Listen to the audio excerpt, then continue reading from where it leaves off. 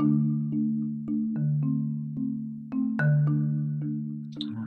Richie. Welcome to Yeah, the Audio Agenda broadcast. I'm your host, Lawrence Roberts. Today, we have our guest on, Richie Ogulnick. He's going to that's talk right. about his 29 years of experience with using Ibogaine as therapy for people with addiction, for PTSD, and also for spiritual exploration as well. The only thing I wanted to do is if you go to my channel on Spotify and click on the link, the support link, you can donate money to my channel to help pay for costs. But anyway, how you doing, Richie? I'm doing fine. Thanks for That's inviting me. good. I wanted to know, how did you originally get started with using Ibogaine to help Uh, people? okay. Yeah, sure. Well, I was actually introduced to Ibogaine, which is the alkaloid. It's one of the active alkaloids located in the Tabernacle iboga plant. But I heard the word Ibogaine for the first time Thanksgiving week of 1989, and it was a very strange and auspicious week. For example, I was sitting up in meditation, and literally 11 seconds after I began, there were these these two entities that were like on both sides of me, and they were like kind of not looking at me but looking at each other, laughing, like having the best time, a much better time than I was having at the time. I had pretty recently turned 40, and for 21 years I was uh, a craftsperson making simple jewelry, and it was a very nice, lovely way to help bring up a family. But it wasn't an end in itself. In my feeling, it It wasn't didn't make you. right. It didn't make you fully happy. Right. It wasn't. Yeah, it wasn't right livelihood. It wasn't a passion.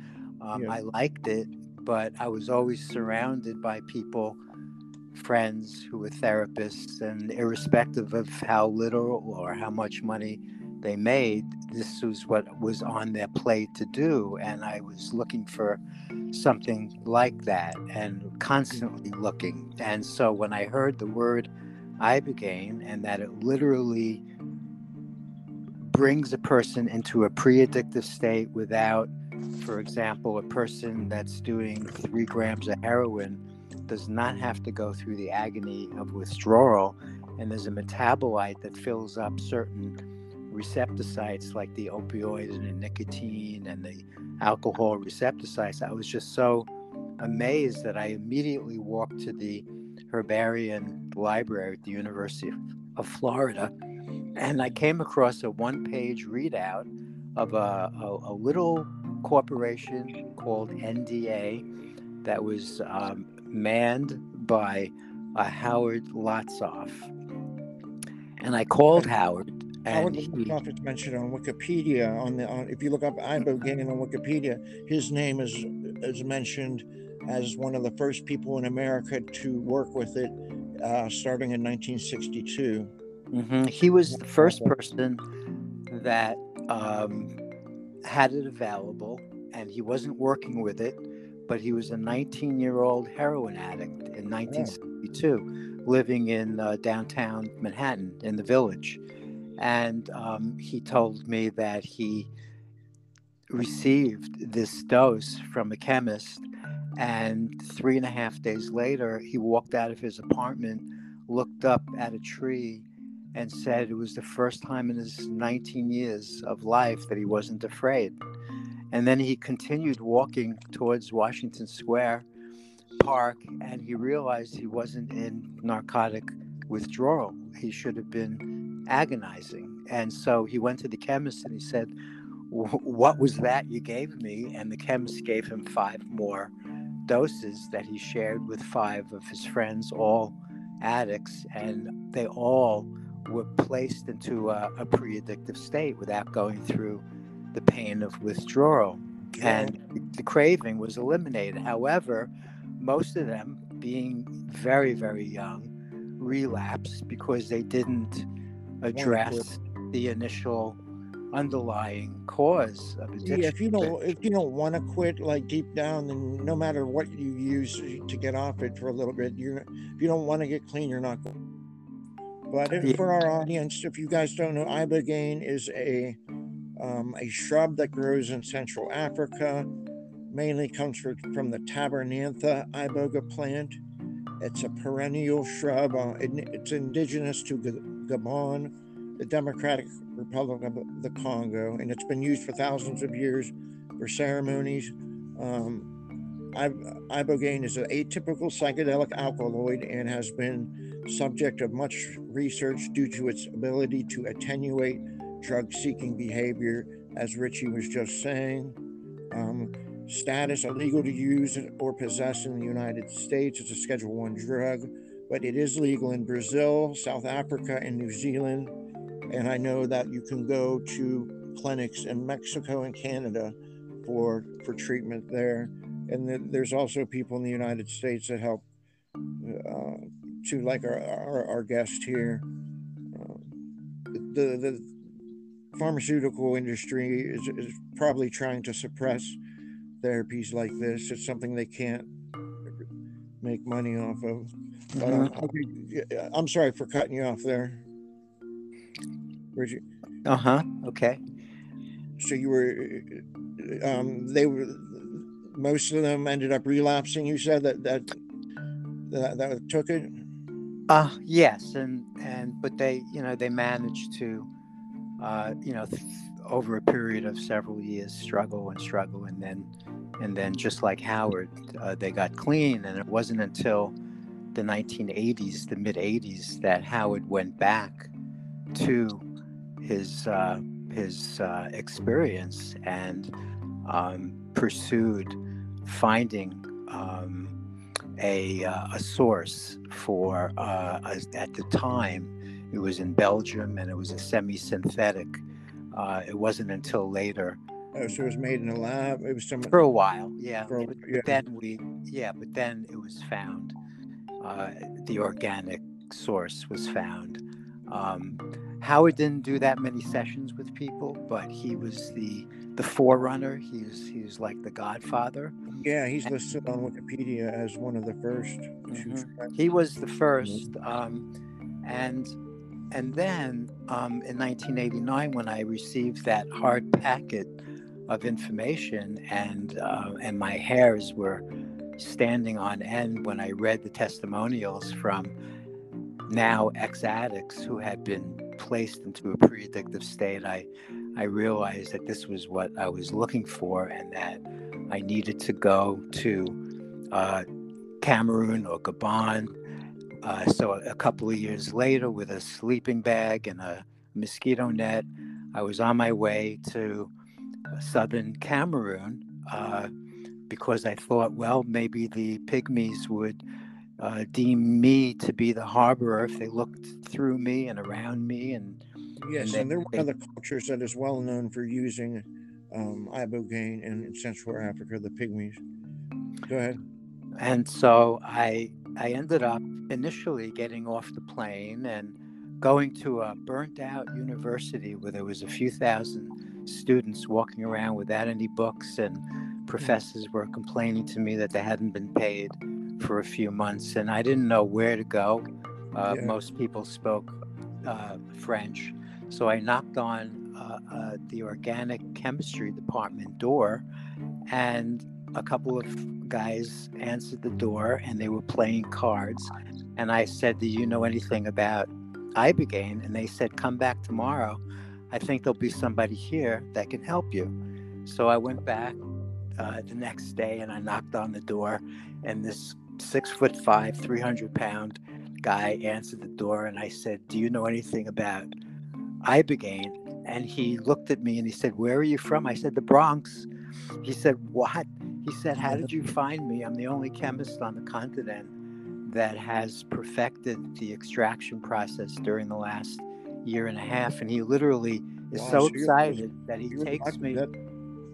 That's He picks amazing. me up practically, and he takes me to a 150-year-old wood chest, and he takes out a white a vial of 13 grams of Ibogaine hydrochloride. It was entitled, and it was a white powder. And I said, That's "My from goodness, can I have it?" And he Yeah. said, "Well, I'll sell it to you for." It was a little over $1,000 a gram. I said, "Well, I only have a few thousand in my pocket." He said, "That's okay. You can take this and come back when you need more." So after 10 days, I was on my way back to the Western Hemisphere with the first 13 grams of Ibogaine in the heel of my shoe. And a whole like literally the day that I came back was the day that a dear friend of mine, a therapist, had a 66-year-old client, an Englishman with a facial tic, drop this out-of-print chapter that is a chapter from an out-of-print book called The Healing Journey by Claudio Naranjo, a Chilean therapist. And the name of the chapter was Ibogaine, Fantasy and Reality, and it documented 40 low to mid-range directive interactive sessions, therapy sessions with people under the influence of Iboga. And it helped us. Nobody knew that I was coming grams, but just the series of synchronistic events that transpired that enabled this whole project to really have a life of its own. And after a very short time of running alongside of a project that a life of its own, and for the first several years it felt like that. So you were helping people, addicts, people with PTSD, people that wanted to experience it? Yeah, people came from all over the world, from Australia even, to do. To understand, audience, Richie Ogulnick is the first person, probably the first person to bring Ibogaine to the United States 29 years ago. I wanted to say, it says the Ibogaine experience occurs in two phases. The first is a visionary phase, and the second is an introspective phase. Is that a true statement? Not really, not very clear. No. No. No. The way that I work is very different to the way that I used to work for many years, when we all and so initially people were coming, and a lot of people were staying in my hometown for years after they received their treatments, and they would help me, and I would train them, and then they would go to whether it's Mexico or Central America or Europe, and they would open up centers, do sessions with people both above and underground. And initially we flood dosed. We gave people the medicine all at once, so that it felt like you were going 200 miles off of a cliff, but living to talk about it. So the first few hours was so fast and furious. There were like the cardiovascular risks. Well, let me just finish. There was hundreds and hundreds of pictorial gestalts and archetypal vignettes, and so what I've done recently is I give the medicine very gradually, so that people can walk to the bathroom, they can sip their own water, they don't throw up, and yet they still slip under the covers with their eyes closed in a very deep self-reflective state for between 15 and 30 hours, depending upon the person. It's basically a long 36-hour experience, but it's much more gentle. That's a long experience for a psychedelic. Like I've done mushrooms, it's about a 6 to 8 hour experience.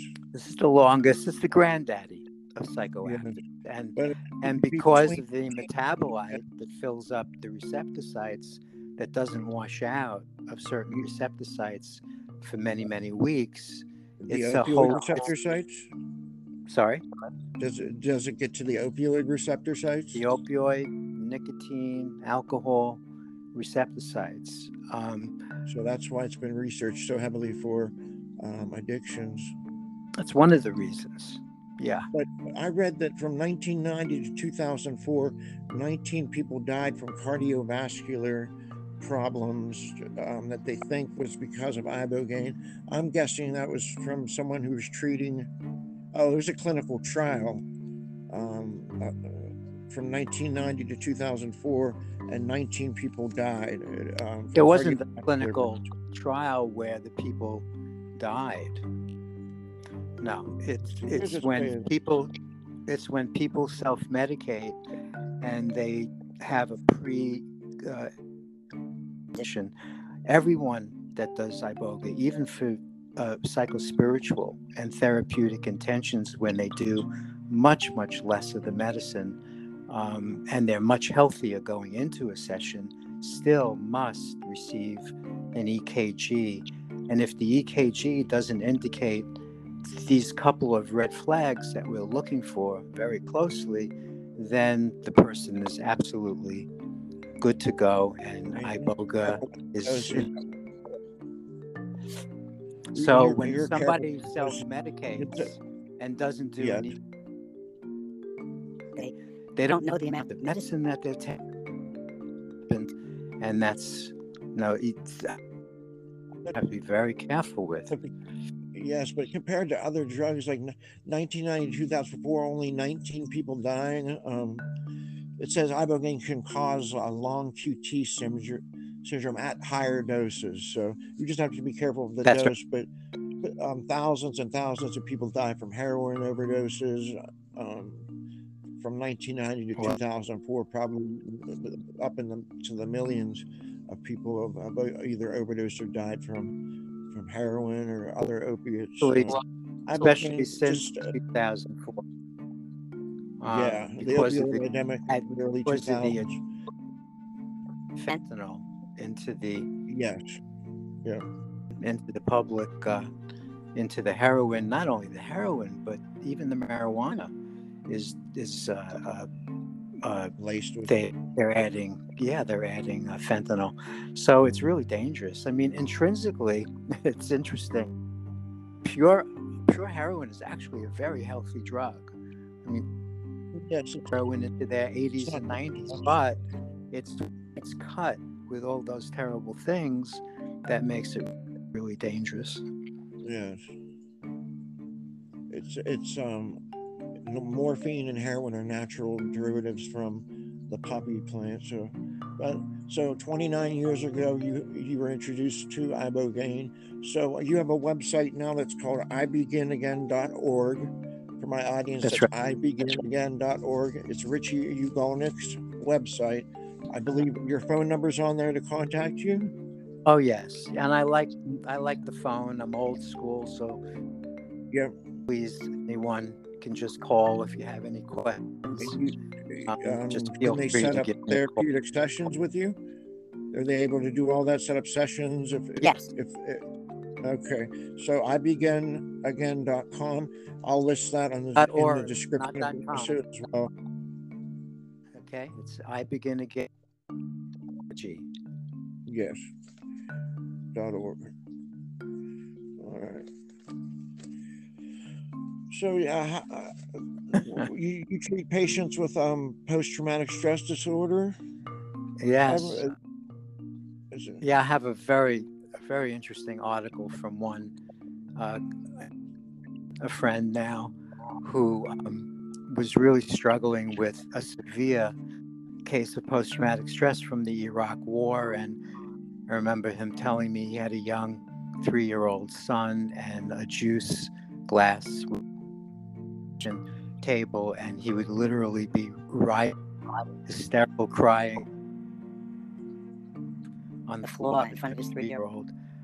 He was just really severely impaired, and it took us a few years to get him to Costa Rica so that he can do a treatment, and he's wonderful now. 5 gardens, and he's working, people that are struggling with post-traumatic stress, but his symptoms are gone. And it's not, Iboga is not the only psychoactive that takes care of post-traumatic stress very well. There are other psychoactives that do as well, but Ibogaine is certainly one of them. This is one. It's a magic mushroom, something I grow on occasion. It actually contains serotonin within the flesh. Other magic mushrooms, they'll release serotonin in your brain, but Pinolus sinensis is a variety that actually contains serotonin in its flesh. So I've tried it. It's a very energetic, happy trip, and it's very few people have bad trips on Pinolus sinensis. It is a species, though, that has to have manure to grow, unlike Psilocybe cubensis, where you can just use cocoa coir and pasteurize it with boiling water. With the sinensis, you have to properly pasteurize the manure, but it's a very healing psychedelic as well. Cubensis is too, actually, I think. So I was going to ask you, any other interesting stories you have of treating people? What's the longest person you've had to deal with to get a breakthrough or something to treat the issue? And what do you mostly encounter from people? Do they want you usually help with addiction, or is it usually a spiritual experience they're looking for? What is the most common case that you get? Well, now after years of working with addicts, and also psychospiritual and therapeutic, personally, I'm only doing the psychotherapeutic and the spiritual sessions, and that entails spending weeks, literally, and many hours over a period of several conversations on the phone with someone before their session. Clarify two specific intentions, two things they want to explore and work through. And what I'm noticing, and what I'm really thrilled about, is that these last couple of years of including spending hours on the phone with people before and is apparently contributing to people having much deeper life transformative experiences. People come to me having done ayahuasca 53, 72 times, lots of psilocybin, and they've never done. Iboga is notorious for being too expensive and dangerous, and I'm just cutting through that because it's not dangerous if it's done correctly, and it's not expensive. It doesn't have to be, and I don't charge nearly as much as everyone else. The podcast is this guy here, Richie, isn't some bum off the streets. He's been working with Ibogaine for 30 years, so he knows what he's doing. But I would not do it on your own. No, you have someone an expert with you when you're doing it, right? You need to have somebody. Iboga's unlike any other psychoactive. People don't do Iboga more often than 2 or 3 times in a lifetime. So when somebody does Iboga, it's like the beginning. It's almost like the introduction of a new language. And over a period of weeks and months, there's an assimilation and an understanding that goes on. People often call me 6 to 8 months later, and they say all my intentions have been explored and worked through, and maybe I'll consider doing it again in a year. So it's not something you do once a week or once a month. It's just a couple, 2 or 3 times in your lifetime. Yeah. I would love to experience it. Here in Pittsburgh, I have never come across Ibogaine, and actually didn't know much about it. Tom Lane told me about you and said I should get you on the show. Do you know Tom Lane? I met him once. Yeah, Yeah, I met he him wrote a once book. here in town. Yeah, Yes, I'm familiar with his work. Yeah. yes, he's a very prolific Hmm. psychedelic expert, and he wrote a book, Sacred Mushroom Rituals, which we talked about. But he mentioned off the air that I should get you on the show, and I tried to last year, and Mm. it didn't work out. But I'm glad to have you on. Oh, It's thanks. for addicts. Pittsburgh, we're having a very big problem with people from the early 2000s that went through the opioid epidemic now that Hmm. are stuck on the streets on heroin. I think the answer might be Ibogaine. It is nowhere to be found here, though. So if Hmm. there's anyone suffering with addiction out there, I think Richie Ogulnick is the person you would want to contact at ibegin.org. I begin But again. you could I also begin contact again. me at audioagenda2@gmail.com. I can help. I am a recovering addict. April 24th, 2004, I got clean when I was 21 years old. So I Hmm. went I went cold turkey. But once you're ready to stop, you have to be ready. You can't do it Hmm. for anybody but yourself. And I realized I was 21. I realized that it wasn't the life I wanted to live, and I quit just in time too, because everything got more violent on the streets that I was acquiring my heroin. So yes, I celebrated 18 years on the 24th. Will be 18 years sober for me. I live a clean life. I don't even drink alcohol, but I do like psychedelics. I'm an expert in growing psilocybin cubensis and Panola sinensis mushrooms, but I do not sell them. Um, Sometimes I'll give them to my friends, but I just grow for myself, and for some of my friends. In case any police are listening, I'm not a dealer or nothing, but all right. So ibegin.com is Richie's site. Again, it's not ibegin.com. Uh, It's I begin. begin again.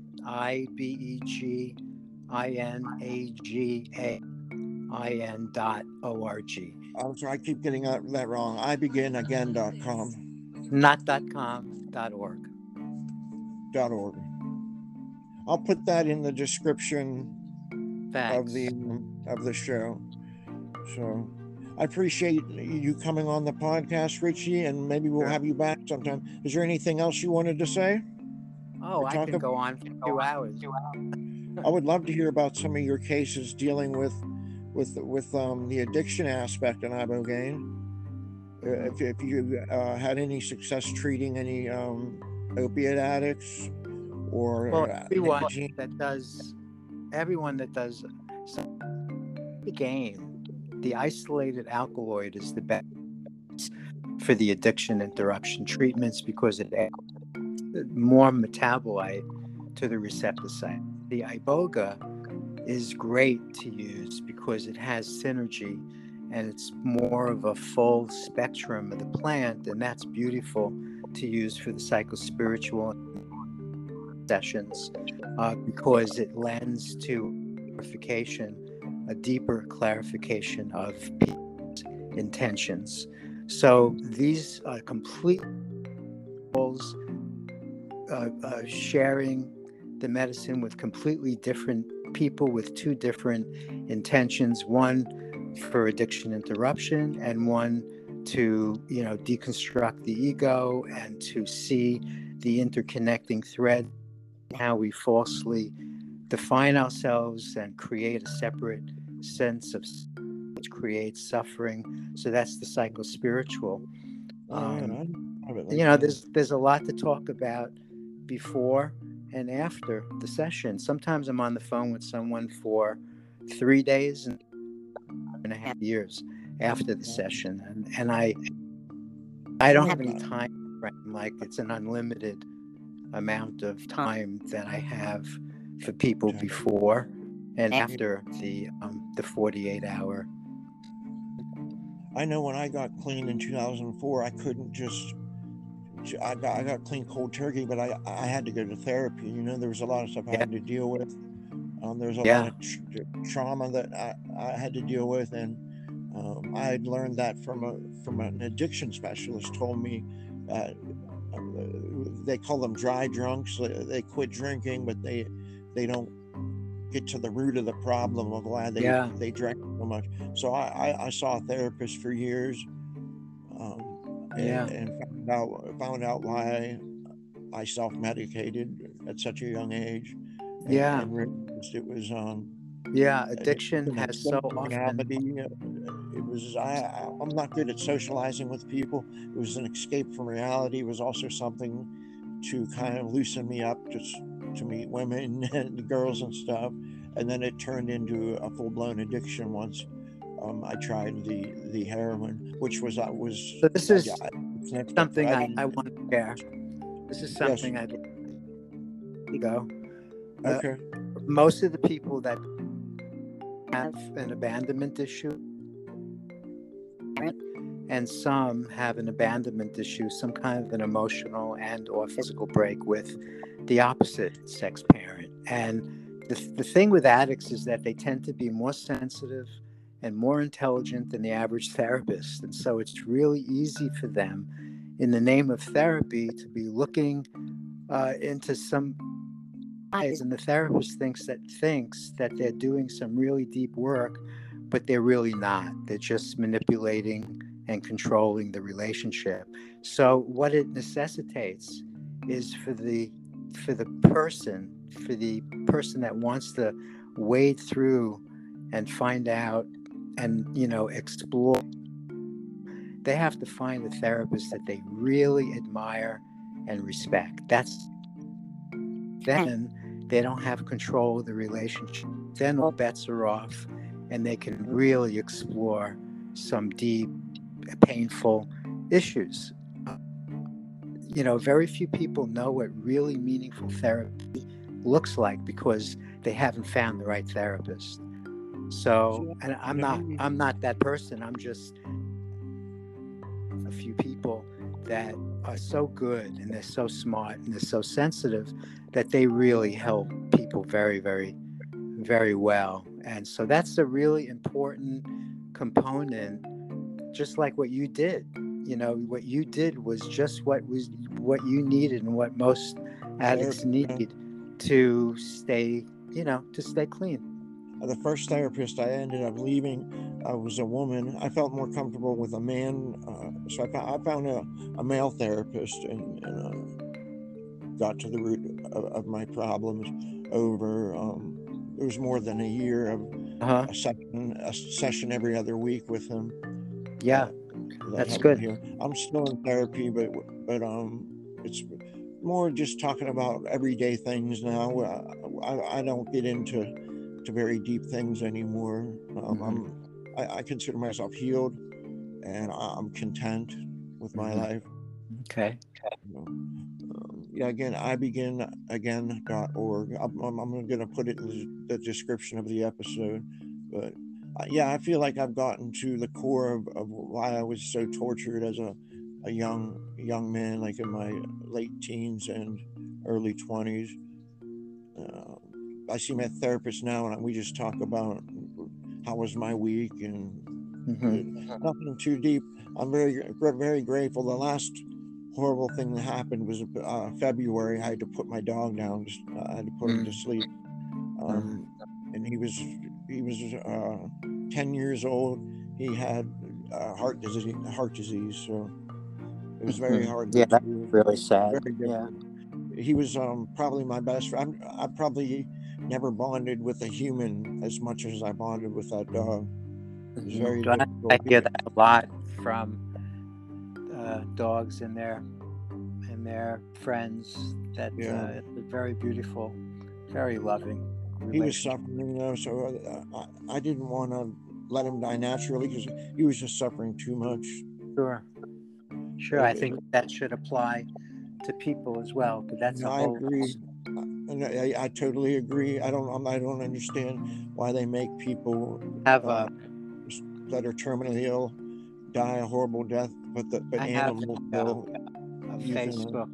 I have a Facebook forum called Supporting Our Choice to Die. Supporting Our Choice to Die, and we explore this specific issue. I'm going to check into that. Supporting Our Choice. It's a Facebook group. Yeah, it's a forum. Yep, on Facebook. Yes, because I believe in euthanasia for terminally ill people that are suffering should be legal. My grandfather, who was in World War II, 3 years old on his deathbed, I remember I was there. He asked for a pint of water, and they wouldn't let him have it because he kept throwing it up. And I thought, just give it to him. He's dying. Let him have water. He was in World War II. I mean, in World War II, they forced people. He was drafted at 18 years old. He didn't have a choice. So he lived a good life. Quit smoking cigarettes and lived to be 93. But yeah, euthanasia for humans, I believe, should be legalized. You remember Dr. Kevorkian? I sure do. Yeah, he was crucified for putting people out of their misery. At the time I didn't understand. I was too young, but now I understand he was probably on the right track. It's not right to let people suffer like that when they're going to die anyway, and they're ready to go. I'm with you. Yet they're forced to do it, and I think it goes back to religious reasons. It's like committing suicide, I guess. But if there is a God, and there probably is, I don't think he would consider that committing suicide. I think he would understand. I completely concur with you.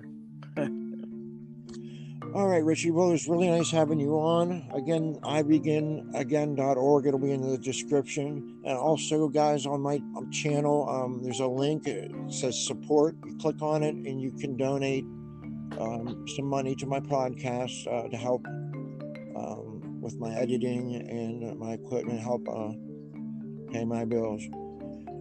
So, well, thanks for inviting me. It's been a nice chat. And we'll have you on again soon.